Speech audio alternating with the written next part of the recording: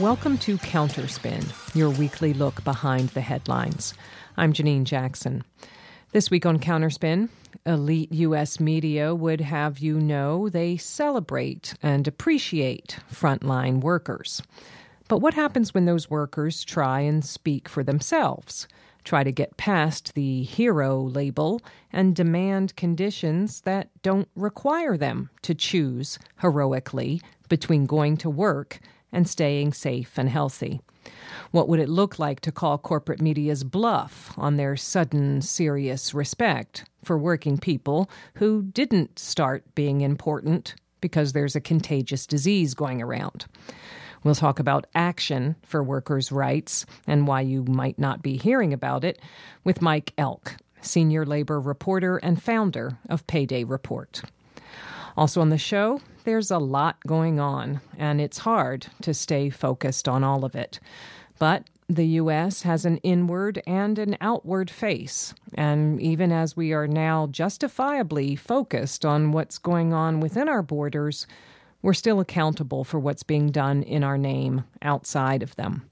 And that includes, among other things, devastating economic sanctions on Venezuela and Iran, ensuring that those countries, because they are designated official enemies, will have a harder time protecting their citizens from the COVID-19 pandemic. We'll talk about that with writer Joe Emersberger. That's all coming up, but first, a super quick look back at some recent press. 21-year-old Kentucky college student Ashley Lawrence is making face masks, as are a lot of people. But hers have a clear plastic window in them because many deaf and hard of hearing people need to see lips in order to communicate. A lot of people are just not being thought of, Lawrence told Lexington NBC affiliate Lex 18, and truer words were never spoken. She isn't charging for the masks because she says, "I think if you need them, then you need them." Just a reminder, as you read news media, to consider who is not being thought of, ask why not, and think of them. You're listening to Counterspin, brought to you each week by the Media Watch Group FAIR.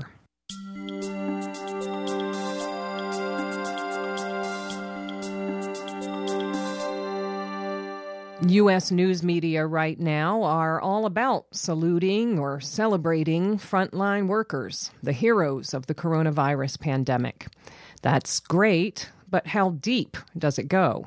Does it translate to ongoing awareness or substantive support for workers' right to health and safety, even when no pandemic is raging? And when workers act for themselves in an organized way, as thousands are doing right now across the country, well, then they stop being people and become labor, and evidently move to a different, less friendly place in the elite media mind. There is no real labor beat, as there once was in corporate media, and few journalists who see workers as their story or see stories through workers' eyes day in and day out. We're joined now by one who does. Mike Elk is senior labor reporter and founder of Payday Report, online at paydayreport.com. He joins us now by phone. Welcome back to Counterspin, Mike Elk. It's great as always to be on your show, Janine. Well, straight information, first of all, because I don't actually know that folks who aren't actively seeking it out are going to be hearing it. So can you just give listeners an idea of what worker actions are happening right now around the country, and to what extent do they fit with the maybe textbook understanding of organized labor? Yeah, I mean, we're seeing the largest strike wave that we've seen in any period. On my website, paydayreport.com, we've created a strike tracker. And in the last month, there have been over 50 wildcat strikes. Last year was a record year for strikes. There were the most strikes in 15 years, and there weren't 50 strikes. So to see this many strikes in less than a month says that something fundamentally is changing in the country. And that's a big, big deal, especially with everything that's happening around the debate about how do we rebuild society in the wake of the COVID pandemic. So when you say wildcat strikes, just for folks who don't know, how does that differ? What kind of situation does that put workers in? What does that mean? Well, a wildcat strike means that workers are walking off the job illegally. Under labor law, you can only walk off the job when your contract has expired. In a wildcat strike, though, workers simply say no, and they take a big risk. Unions can be sued. In some places, union leaders in the public sector can even be thrown in jail. So workers are literally risking their jobs with no legal protections to do this. But not many people are getting fired right now. And a big reason for that is that frontline essential workers are seen as heroes.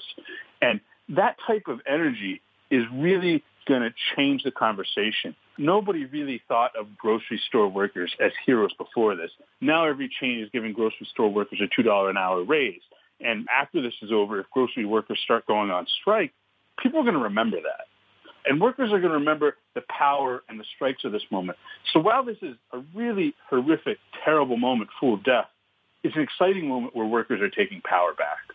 Absolutely. Well, I just need to ask you, what's your sense of what corporate media, elite media, are missing or getting wrong when they talk about these heroic workers, when these workers take power into their own hands? Well, often they're not recognizing the organization involved in a lot of these efforts. In some places, it'll happen that 20 or 30 workers call out sick or workers simply walk off the job. But they're not recognizing how much organizing goes into that. And some of that could be caused by the fact that reporters are doing a lot of this over the phone and not actually going out and sitting down with folks. And also that, a lot of reporters are slammed. But the bigger issue is that all of a sudden, every reporter in this country is a labor reporter. Mm-hmm. Right. All of a sudden.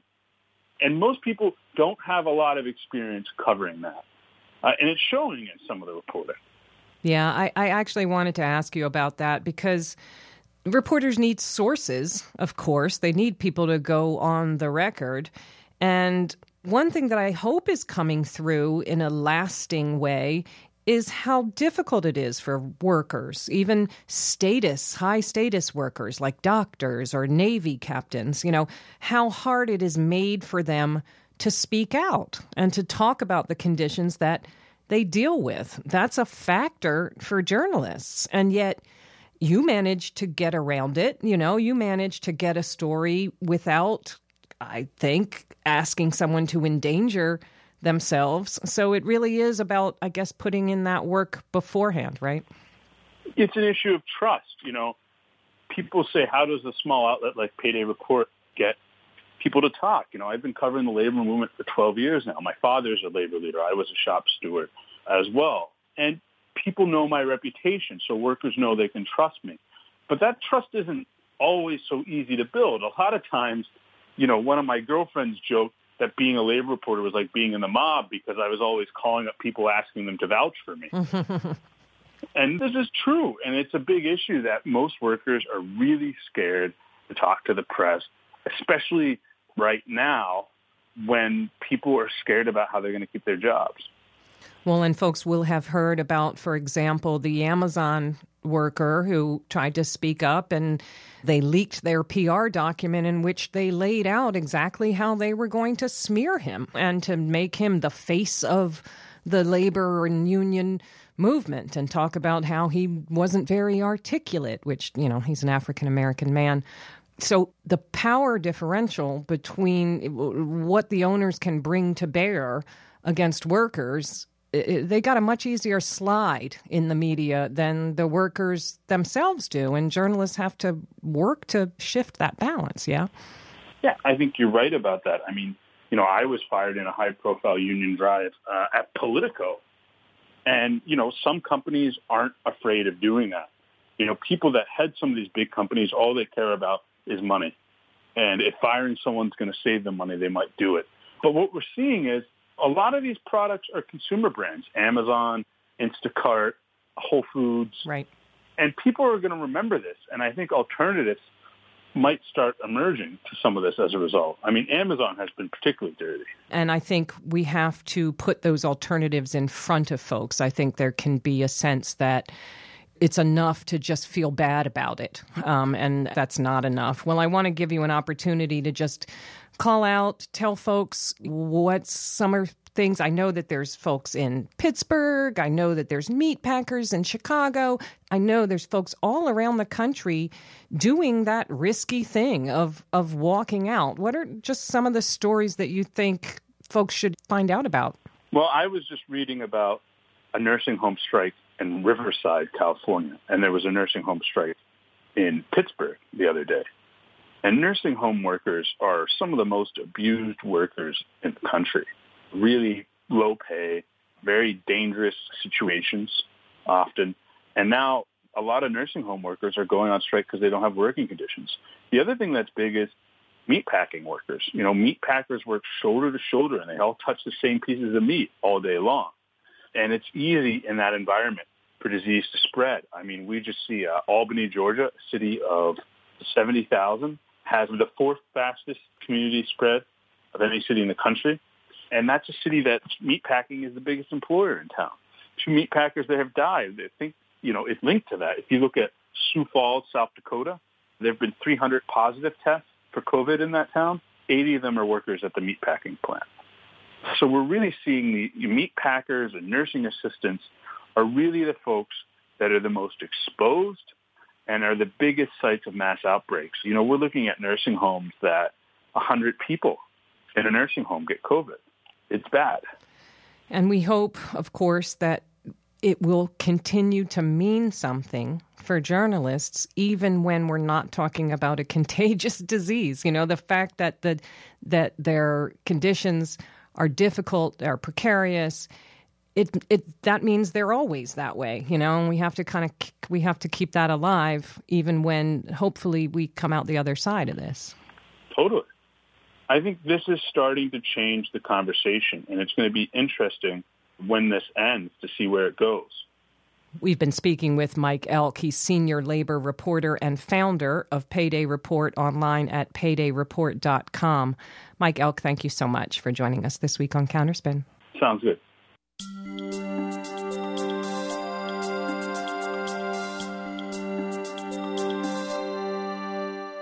A lot is going on under the cover of the coronavirus. Precisely what Naomi Klein is talking about with the frame's shock doctrine and disaster capitalism. Besides gutting environmental regulations and throwing money at overserved corporations, we see the Trump administration attempting to use the pandemic to justify existing economic sanctions on Venezuela and on Iran. Immiserating civilians of other sovereign countries to openly pressure them to choose a government more to the U.S.'s liking is not new, sadly. Doing it in the face of a pandemic is just further evidence, were it needed, that the cruelty is the point. Canada-based writer Joe Emersberger has been working on this. He's written about it for FAIR.org. He joins us now by phone. Welcome back to Counterspin, Joe Emersberger. Thank you very much for inviting me. Well, let's start with Venezuela, I guess, where readers will be now hearing that Maduro is a drug dealer or they're a narco state. What's happening in Venezuela now with regard to U.S. actions, and why now? Yeah, it seems like the United States was coming under pressure, you know, with the coronavirus and all the fallout all over the world. It's a pandemic. It seemed like they were coming under pressure. They are coming under some pressure to at least ease, if not temporarily lift, the sanctions they've imposed on so many countries, including Venezuela. I wrote a piece mentioning that the IMF rejected an emergency request by Venezuela for loans, for $5 billion loans, a special emergency type loan they've made available to countries for help them through the coronavirus crisis. So Maduro's government in Venezuela immediately applied and got rejected very quickly by the IMF, which is typically run by the United States government's Treasury Departments. I mean, they have the veto for loans to middle-income countries. So it seemed like shortly after that, the United States reacted to the pressure to ease the sanctions, was to double down, just basically go on the attack and put out indictments on Maduro and several other former and current officials of the Venezuelan government, of Maduro's government, saying that they're involved with drug trafficking In Maduro's case itself, it said that he had a strategy of trying to flood the United States with drugs to weaken the United States, which is just ludicrous. But when you demonize a country, typically the United States, what they do is they portray the country as whatever leader they're after is not just evil, but also totally irrational, so that you can believe anything about them. Saddam Hussein, obviously, in that case, he was a brutal dictator, but he wasn't irrational. He wasn't hiding weapons of mass destruction. But they managed to convince people that all these guys are against us, so therefore they're not really rational. So you can believe any allegations. In fact, what's funny, though, is that actually Venezuela would have much more reason to issue indictments and charge U.S. officials, because one of the people they singled out in these indictments is a general who was living in Colombia, and he just recently came out publicly saying that he was working with Guaido and U.S. advisors to try to organize some kind of armed uprising, which would probably include even the assassination of Maduro. So based on that alone, Venezuela could be prosecuting U.S. officials seeking and trying to extradite them to Venezuela for that. But, obviously that just doesn't happen because it's all a matter of who has more firepower, not who has an actual legal case. That has very little to do with these kind of situations. When you get to the drug trafficking allegations, too, of course, and this is just based on the DEA's own statistics, the overwhelming majority of drugs is, of course, produced in Colombia and consumed in the United States. And even if you look at even the path that it takes to get to the United States, according to the DEA, there's images that Venezuela Analysis and other people have published online. It shows that most of the transit is even through governments that are typically aligned with the United States. So it's just another way to show how outlandish, how politically motivated the allegations against Venezuela are, because if this was a legitimate drug trafficking concern, of course, there'd be all sorts of Colombian officials and even U.S. entities, maybe officials or other entities that allow the money to get laundered and everything in the United States. The Trump administration has been so transparent in their desire for regime change, if I can say it softly, in Venezuela, that it just seems like, oh, wow, now you're bringing out a drug charge? Their goal is so transparent that one wonders why you would take any particular, iteration especially seriously. And yet we have media engaging it. I guess I would also ask you, just sanctions have an impact. They have an impact on human beings, right? I mean, we can't forget that. Of course not. Even if everything they said about Venezuela's government was true, and it's not. I mean, Venezuela has a democratically elected government. I mean, that has to be said, because even from well-intentioned people, sometimes you don't get pushback on that particular point because it's just been so internalized, repeated so often that people just maybe give up or maybe think they have other things to say. But that's huge. I mean, Venezuela's government is democratically elected. That's what makes it so especially horrifying. It is as much right to call itself democratic elected as any country, in the United States, Canada, or anybody else. But it's still being openly targeted. Usually the United States has a kernel of truth. Any propaganda, there's some kind of truth at the heart of it, even if it's embroidered with lies. Like, for instance, Iraq. I mean, Saddam Hussein really was a horrible dictator. That was a truth, but of course that didn't mean that everything else they said was true.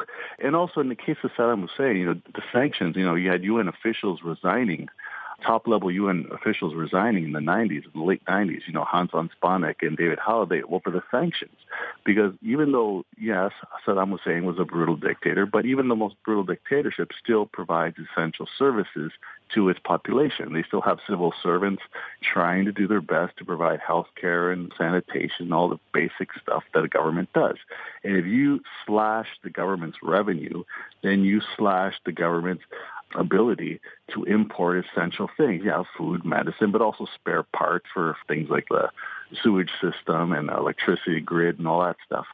So there's no such thing as reducing a government's revenue deliberately through sanction and not hurting the general population. Even if the government is, like in the case of Saddam Hussein, a dictator, a brutal one, all that, but still, when you hurt a government's ability to buy essential products, and if you think about it, the worse the government is, the more that's going to be the case. I mean, the more likely the government's just going to transfer as much pain as it can get away with to population and spare the privileged sectors it looks after. So in the case of Venezuela, Mark Weisbrot and Jeffrey Sachs estimated that by the end of 2018 alone, just between 2017 and 2018, when Trump really ramped up the financial sanctions, by then they had already been linked to like 40,000 deaths. Now, you can debate whether that's high or lower, but that's only till the end of 2018. Now, in the beginning of 2019 on, they've constantly increased the severity and intensity of the sanctions, trying to make it illegal for Venezuela to sell its oil and for anyone to buy it from them. They kept ramping it up. So that is killing thousands of people. If there were an opposition movement in countries like Canada and the United States and Europe, demand wouldn't just be, got to stop this. The demand would actually be, hey, we got to prosecute the people involved with this. This is killing people. This is a crime. People should be facing legal consequences for this. But it's hard enough just to get to the point where you can just tell them stop. Absolutely. And, so many premises that go unquestioned that the United States has the right to do this, to exert pressure, right, to harm the civilian population of a country. And the idea is meant to be, well, if we starve them and make them suffer enough, then they'll change their government. And that's what right, we want them to have a different government. I mean, it's just assumption on assumption on assumption, and all of them are outrageous. Well, I wanted to ask you about Iran. You can link them together. It's also a case where people are suffering, but right, if you read U.S. media, it's all for a point, and it's just hard to see what that point could be. In the case of Iran, it's a little different. They're not trying to claim that Iran needs to democratize. They're saying that Iran has a so-called nuclear program that threatens the region, threatens the United States. So it's more similar to the line against Saddam Hussein. But there is no nuclear weapons program. I mean, there is a nuclear energy program, but there's a country in the region that refuses to put its nuclear weapons under international control, and that's Israel, of course. But they came and talk about that because that's an ally, so they can do what they want. Saudi Arabia, we're Canada as well, is sending arms to Saudi Arabia, United States, and all sorts of military support and everything for them to commit horrific crimes in Yemen. I mean, the threat to the region is really the U.S. and its allies. But Iran is singled out, as everyone knows. It's been a long time regarded by the United States as an enemy. And Iran also applied for the same IMF loan that Maduro recently applied for. And they took a bit longer, but it looks like it's finally been rejected because of the U.S. pressure. The IMF, like I said, is basically run by the U.S., especially when it comes to making loans to low and middle income countries. And the Europeans push back very softly, when they do push back. So that's an important point. The complicity of countries like Canada and the EU. It's basically a group of roughly 50 countries at the United States. It's a minority of countries in the world, but they tend to be rich and powerful, and they tend to be the ones that play along with the United States in its aggression abroad. I was noticing that it seemed like a big deal that other countries were under threat of sanction from the United States, still engaging in trade or still making, having communication with Iran, even though the United States took its exceptionalist position to say that they weren't allowed to do that. But it's not enough and doesn't amount to standing up to the U.S.'s bludgeoning. Right. Well, let me just ask you for final thoughts on coverage in particular that we're likely to see going forward. I mean, this narco state Venezuela thing seems to be just getting started. Who knows what media are going to do with that? What should we be keeping in mind as we look at coverage of U.S. sanctions? It's always about what they say and about what they don't say. It's important for us to go back that the whole premise that I mentioned that people have not pushed back on, even well-intentioned people, in my opinion, have kind of forgotten sometimes, and maybe even me, I've forgotten sometimes to push back on the fact that Venezuela has a democratically elected government. In 2018, one of the big complaints for saying that Maduro's government wasn't legitimately elected was saying that basically two of his top rivals were disqualified. Okay, now they were involved in multiple coup attempts and they would never have been allowed to participate and certainly have been in jail in their country. But it's worth remembering, right now in Ecuador, for instance, Rafael Correa has been sentenced to jail for 25 years, not allowed to run for any public office in Ecuador. But it's a U.S. ally, so nobody's going to cite that as an example to say, hey, they're not a democracy. Lula da Silva in Brazil was in jail when Bolsonaro won his election.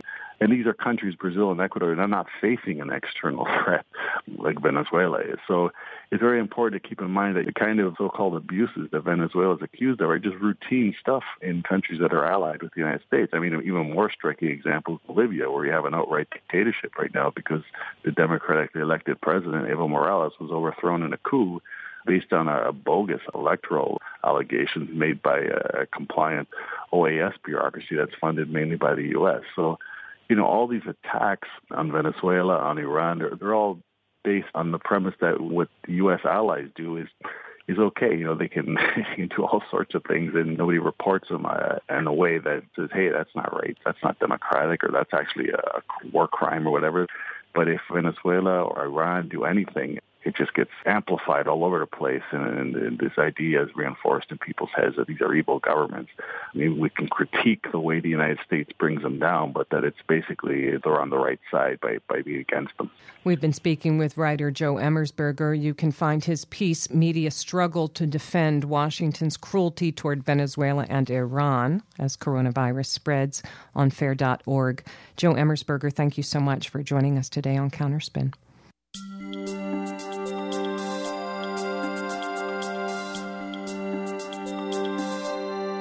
And that's it for Counterspin for this week. Counterspin is produced by FAIR, the National Media Watch Group based in New York. If you missed part of today's show or you'd like to hear previous shows, you can find shows and transcripts on our website, fair.org. The website is also the place to sign up for our Action Alert Network, to subscribe to our print and online publication Extra, and to show support for the group if you're so inclined. The show's engineered by Alex Noyes. I'm Janine Jackson. Thank you for listening to Counterspin.